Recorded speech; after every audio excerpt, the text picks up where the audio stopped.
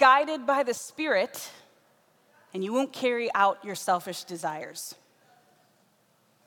A person's selfish desires are set against the Spirit, and the Spirit is set against one's selfish desires.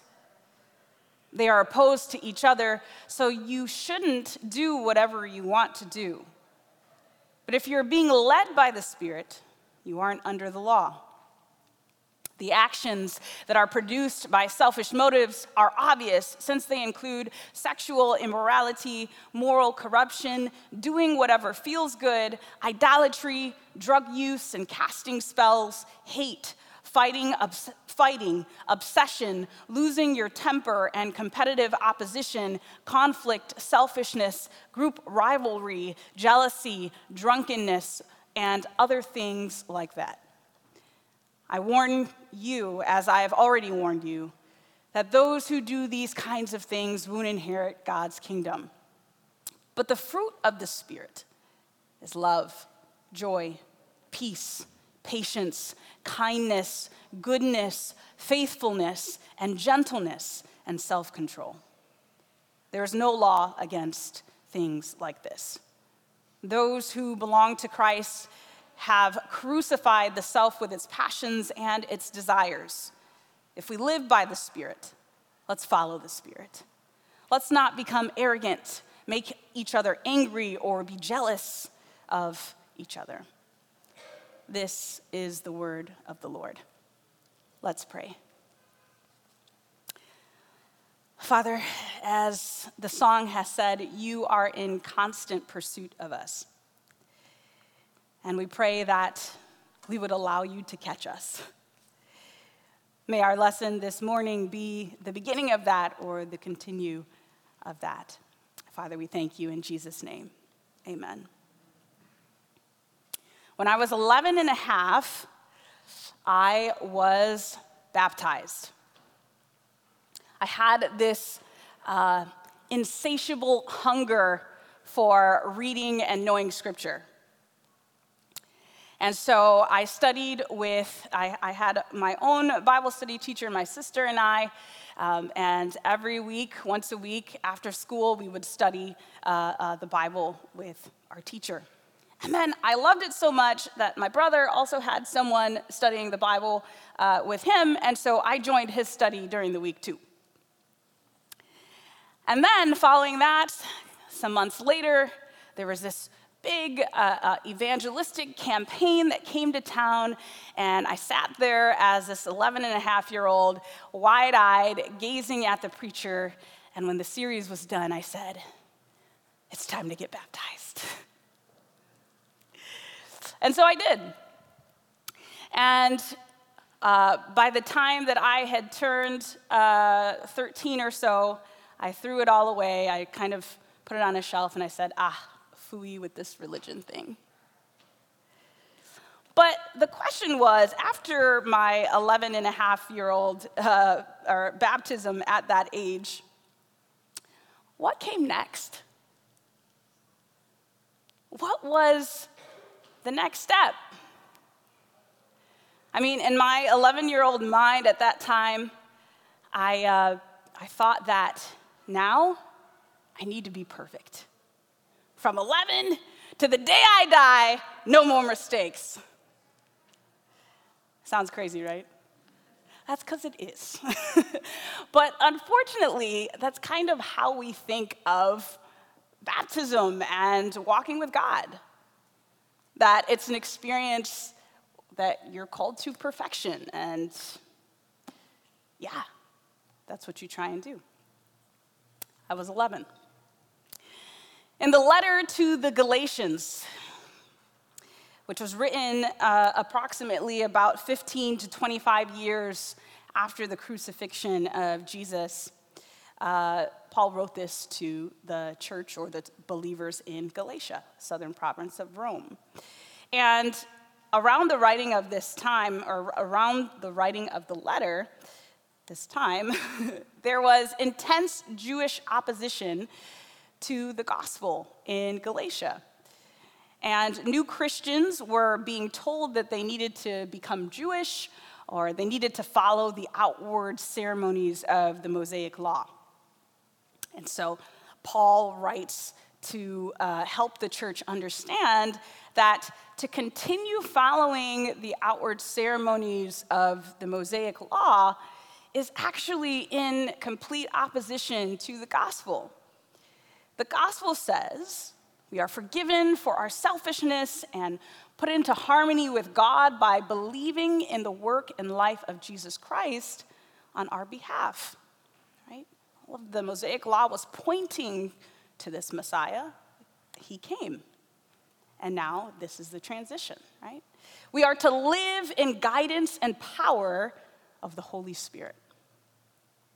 And so during that time, false teachers were teaching the Galatians that they needed to be circumcised, right?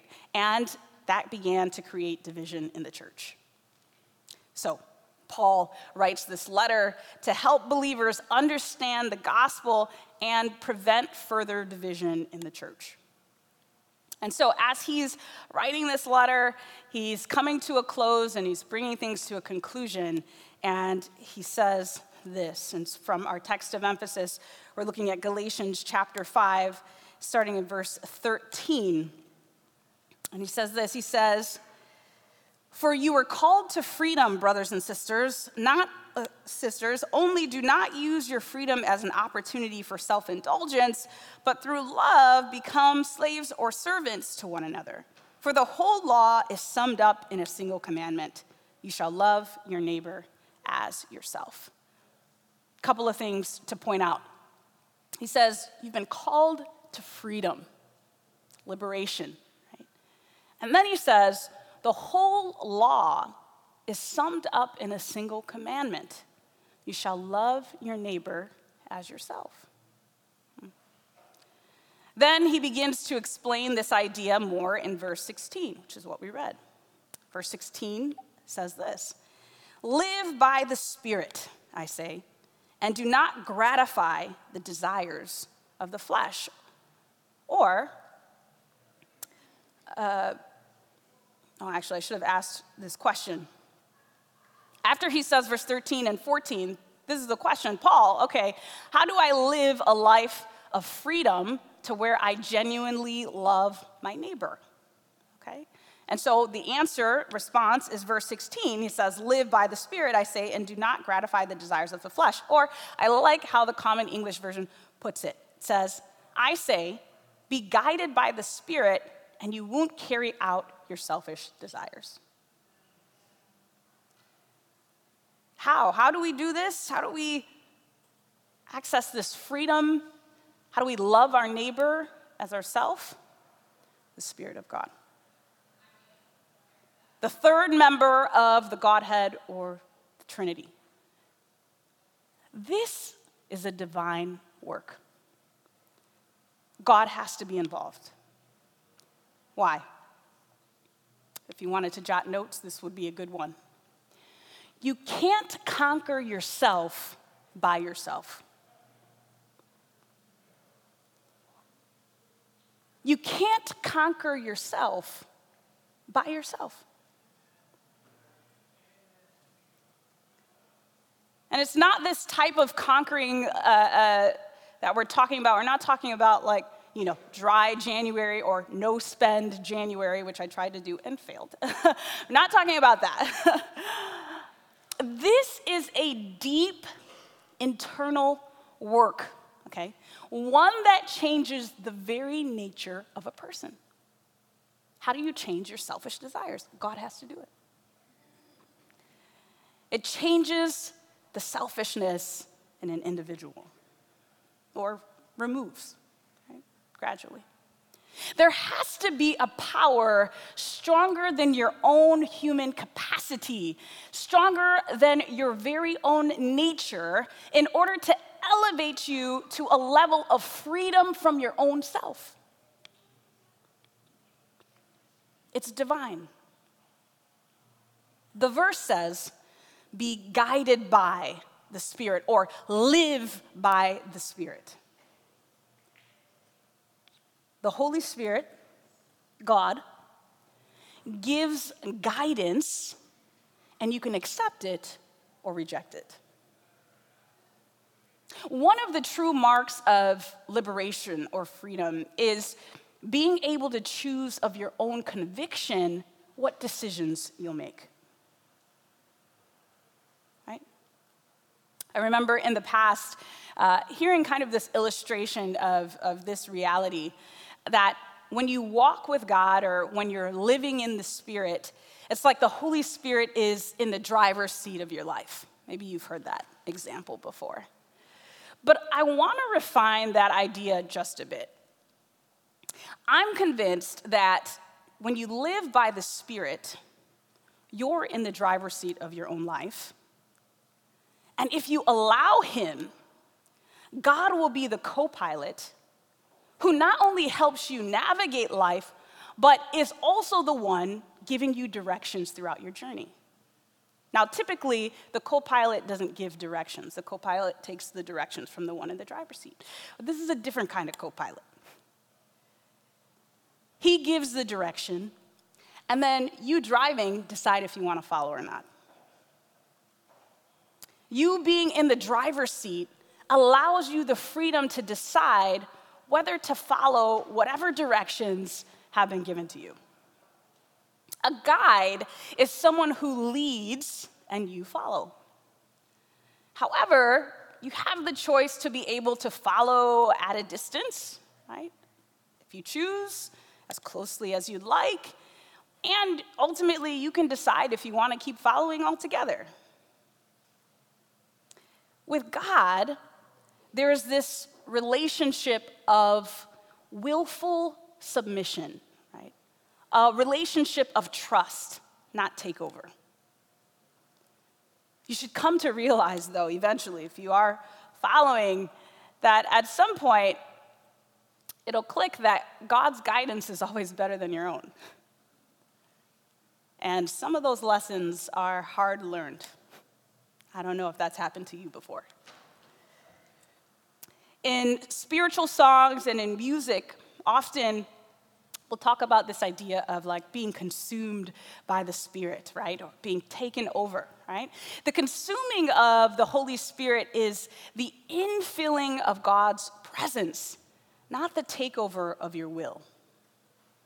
Okay? The consuming of the Holy Spirit is when you are in a position of willful submission because your trust in God in that moment is complete. Sometimes we go in and out of trusting God, right? In that moment, it's complete. Side note, tangent. It's very hard to submit to a God that you don't trust or a person that you don't trust, right? We often don't trust because we don't know. It is unlikely many would be willing to follow a guide that they don't know, or that they don't trust. Okay? This is in relation to our lives. And this ultimately is a topic for another day, though, right? Getting to know God, right? How do you get to know someone to a level to where you trust them, right? Look at verse 17.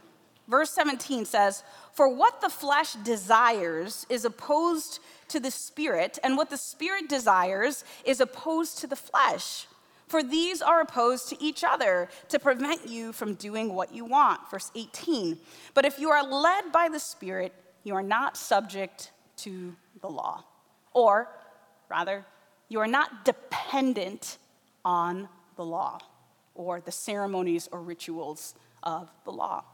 This is where freedom comes into play, right?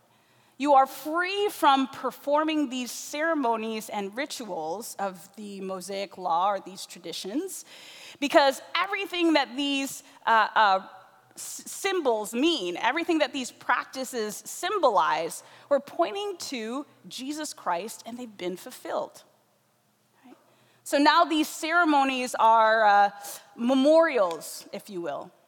They were incorporated into daily life as a reminder to a person that someone is coming who would bring ultimate restoration to human brokenness. And then he came. And in addition to that, he will also bring humanity back into unity with divinity, with the divine family. So instead of these practices being the daily reminder outwardly, after Jesus came. Now you're guided by the Spirit of God internally. And your daily practice of life is willfully structured according to God's guidance. This is freedom. You can choose. I don't need to have these laws in front of my face because God, who is love, has become the law of my heart. This is the new birth. This is the reality of being a new creation. If anyone is in Christ, they are a new creation, 2 Corinthians 5:17. One of the main points of Scripture is the reality that God wants to move us from a place where we're constantly measuring ourselves by a law that we can see written down to living by love in the heart. I don't need to check it. I'm living it. It's in here. Love becomes a natural outflow of my Christian experience. It's an internal cleansing.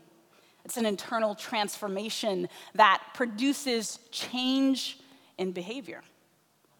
Not of willpower, not of your own strength, but of God.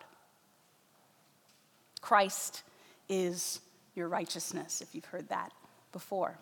He's the source of what flows out. Being in a healthy relationship with God comes by faith in Jesus Christ, not by the works or the things that you do that point to him, right? And sometimes we've replaced the rites and rituals of the law with modern day Christian traditions, or if you've been Seventh-day Adventist for a long time, the traditions of Adventism, the traditions of religious folk. Right? Church attendance. I'm at church every Sabbath, or I go to church every week. You can do that and have no internal change. I am the healthiest, as healthy as I can be. I'm a vegan, I'm this, I'm that. Be vegan, no internal change. Tithing, I give the most tithe and I do this and I do that, no internal change. Spiritual disciplines, I pray and I fast and I do this and do that. You can do all of that and have no internal change.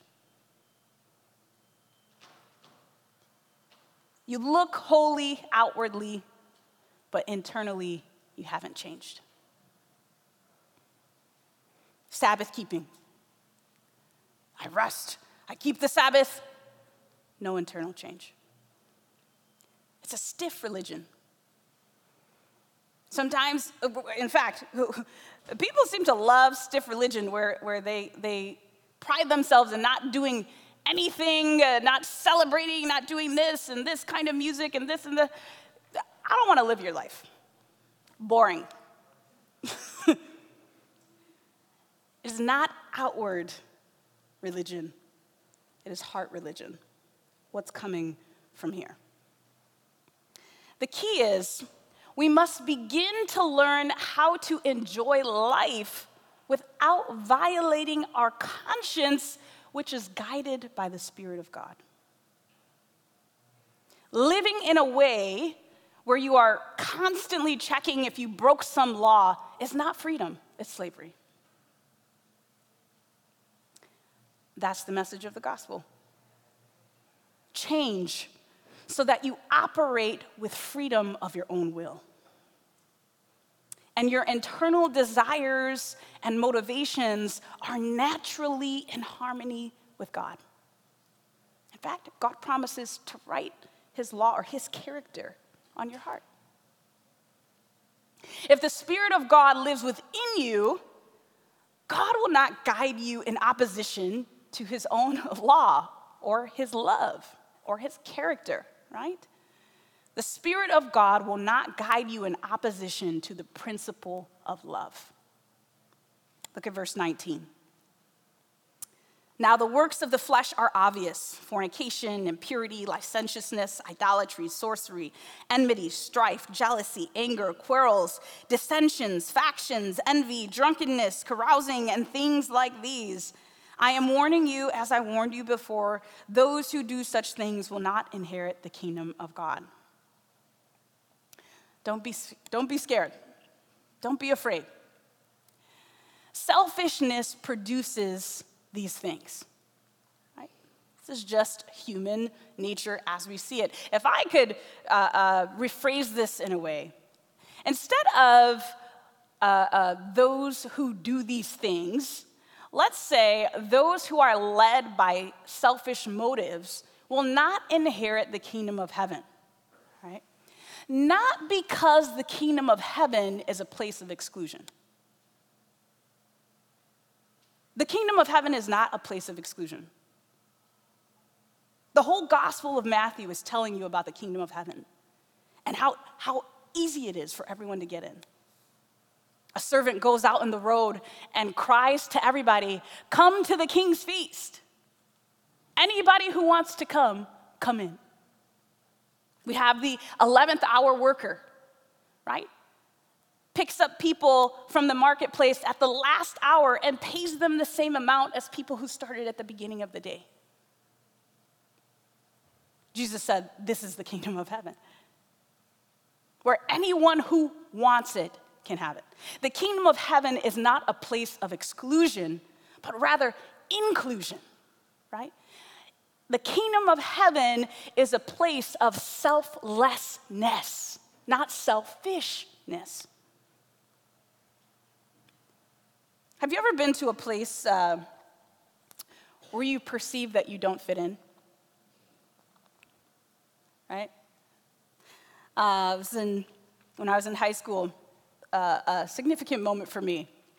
I typically was into R&B and hip hop, and I had my lane of entertainment and music that I really appreciated.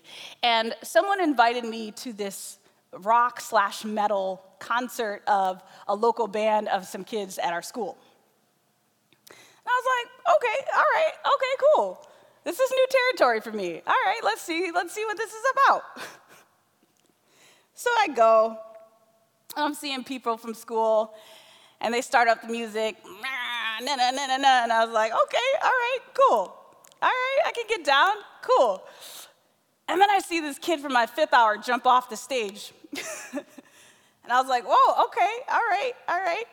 And then a mosh pit starts, and people are pushing and throwing hands, and I took a couple steps back. I said, okay, all right. Yeah. And I knew I didn't fit in. I was like, this is a little different than how I like to get down. But I didn't fit in that space, right? That just wasn't my thing. Maybe it's your thing. Cool. Not mine, right? I just knew that wasn't a spot for me. The kingdom of heaven runs in opposition to the principle of selfishness. One would be in constant tension with the principle of love or selflessness if their life was dictated by their selfish desires and motives. Heaven is built on a different reality. We must be changed. We must be guided by the Spirit. It runs on selflessness. So if I've cultivated my entire life running on selfishness, it might be a place that I just really don't care for. Or it might be a place where I feel like I don't fit in. Verse 22 says this: by contrast, the fruit of the Spirit is love, joy, peace, patience, kindness, generosity, faithfulness, gentleness, and self-control. There is no law against such things, and those who belong to Christ Jesus have crucified the flesh with its passions and desires. If we live by the Spirit, Let us also be guided by the Spirit. Let us not become conceited, competing against one another and envying one another. The works of the flesh, or actions motivated by selfishness, have a particular fruit. And then the scripture lists a few. Here, selfishness is the character type, right? But then, works or actions motivated or sourced by the Spirit produce a particular fruit of the character, right? Previously, selfishness is the character, and then with the Spirit, it cultivates a different character, begins to change that, right? Good works that are unmotivated by the Spirit, okay, let's talk about it. Good works unmotivated by the Spirit produce self-righteousness and legalism. Basically, they encourage a form of selfishness. Because you said, I did that, right? I'm the source. I made that good decision, right? If you follow the Spirit of God, know this, your character will change. It will. It will. It's a fact.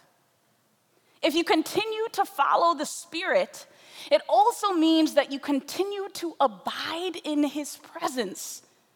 And if you continue to abide in His presence, God, who is a consuming fire, will burn everything that is impure. It is the fire of a refiner. Like a blacksmith, right, or someone who works with metal, to get the purest form of the metal, to get the purest gold, they put it in fire.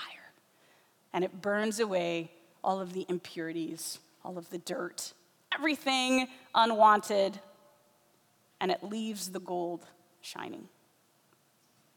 God is that fire. You will change. And the fruit of the Spirit is what you'll see. The gospel is liberation from being controlled by our selfish desires that perpetuate brokenness in our lives and in the world. God gives us the desire and the power to choose differently. The gospel isn't about doing actions that make you look religious. The gospel is about living a life of freedom. The outward form, or what people should see the most, is the fruit of the Spirit, not all of your works to look holy. The Pharisees had that problem. They would pray on their knees in the open marketplace so people could think that they're holy. Right? They would do this, they would tithe this, they would do this for people to see. The scripture says they have their reward. What was their reward? To be seen of men. Right? Internal change is what we're looking for. And the fruit of the Spirit, love, joy, peace, gentleness, faithfulness, goodness, self-control, that is the fruit that will come forth when God is in your heart. Not that you fast all day or you spend all day praying. All of those things good within context. But that is not what people should focus on or see most when they look at your new life in Christ. So, Paul, how do I live a life of freedom to where I genuinely love my neighbor? Right? To answer that, he says, look, it's the work of God. It's the Spirit. Ask to be led by the Spirit. Ask for Him. Philippians 2:13 says, it is God who works in you both to will, the desire, and to do or to work of His good pleasure. I can't even have the desire stemming from myself. I have to ask God to cultivate an appetite for good things. So answer this question for yourself. what should every day look like when I walk with God? Right? If you thought about yourself, probably starting again all of these religious forms, you may need just a little adjustment. The gospel is a message of liberation to make you a more loving and lovable human. Amen? To make you a more loving and lovable human. I have met some of the most ornery believers, and I'm like, whatever you got, I don't want it. Loving and lovable, right? The gospel is a message of liberation for your heart. We are held under oppression by the selfishness of our own hearts. We can't get away from it. And so God says, I've come to free you. I've come to break the chains. So again, what do you want your life to look like with God in it? The gospel changes your relationship with the people you engage with every day, with your family, with your friends, with the community around you, with the world. And we rob the gospel of its power when we merely think of it changing our forms or just our actions and not actually our hearts. So, my question to you this morning, what do you want? What are you looking for in your experience with God? If you're looking to experience the gospel, to experience change and transformation from the inside, then that is the beauty, that is the power of the message. That's Jesus Christ within us, the hope of glory. Is that your prayer? Is that your desire? Then I pray that God would make it your experience. Amen.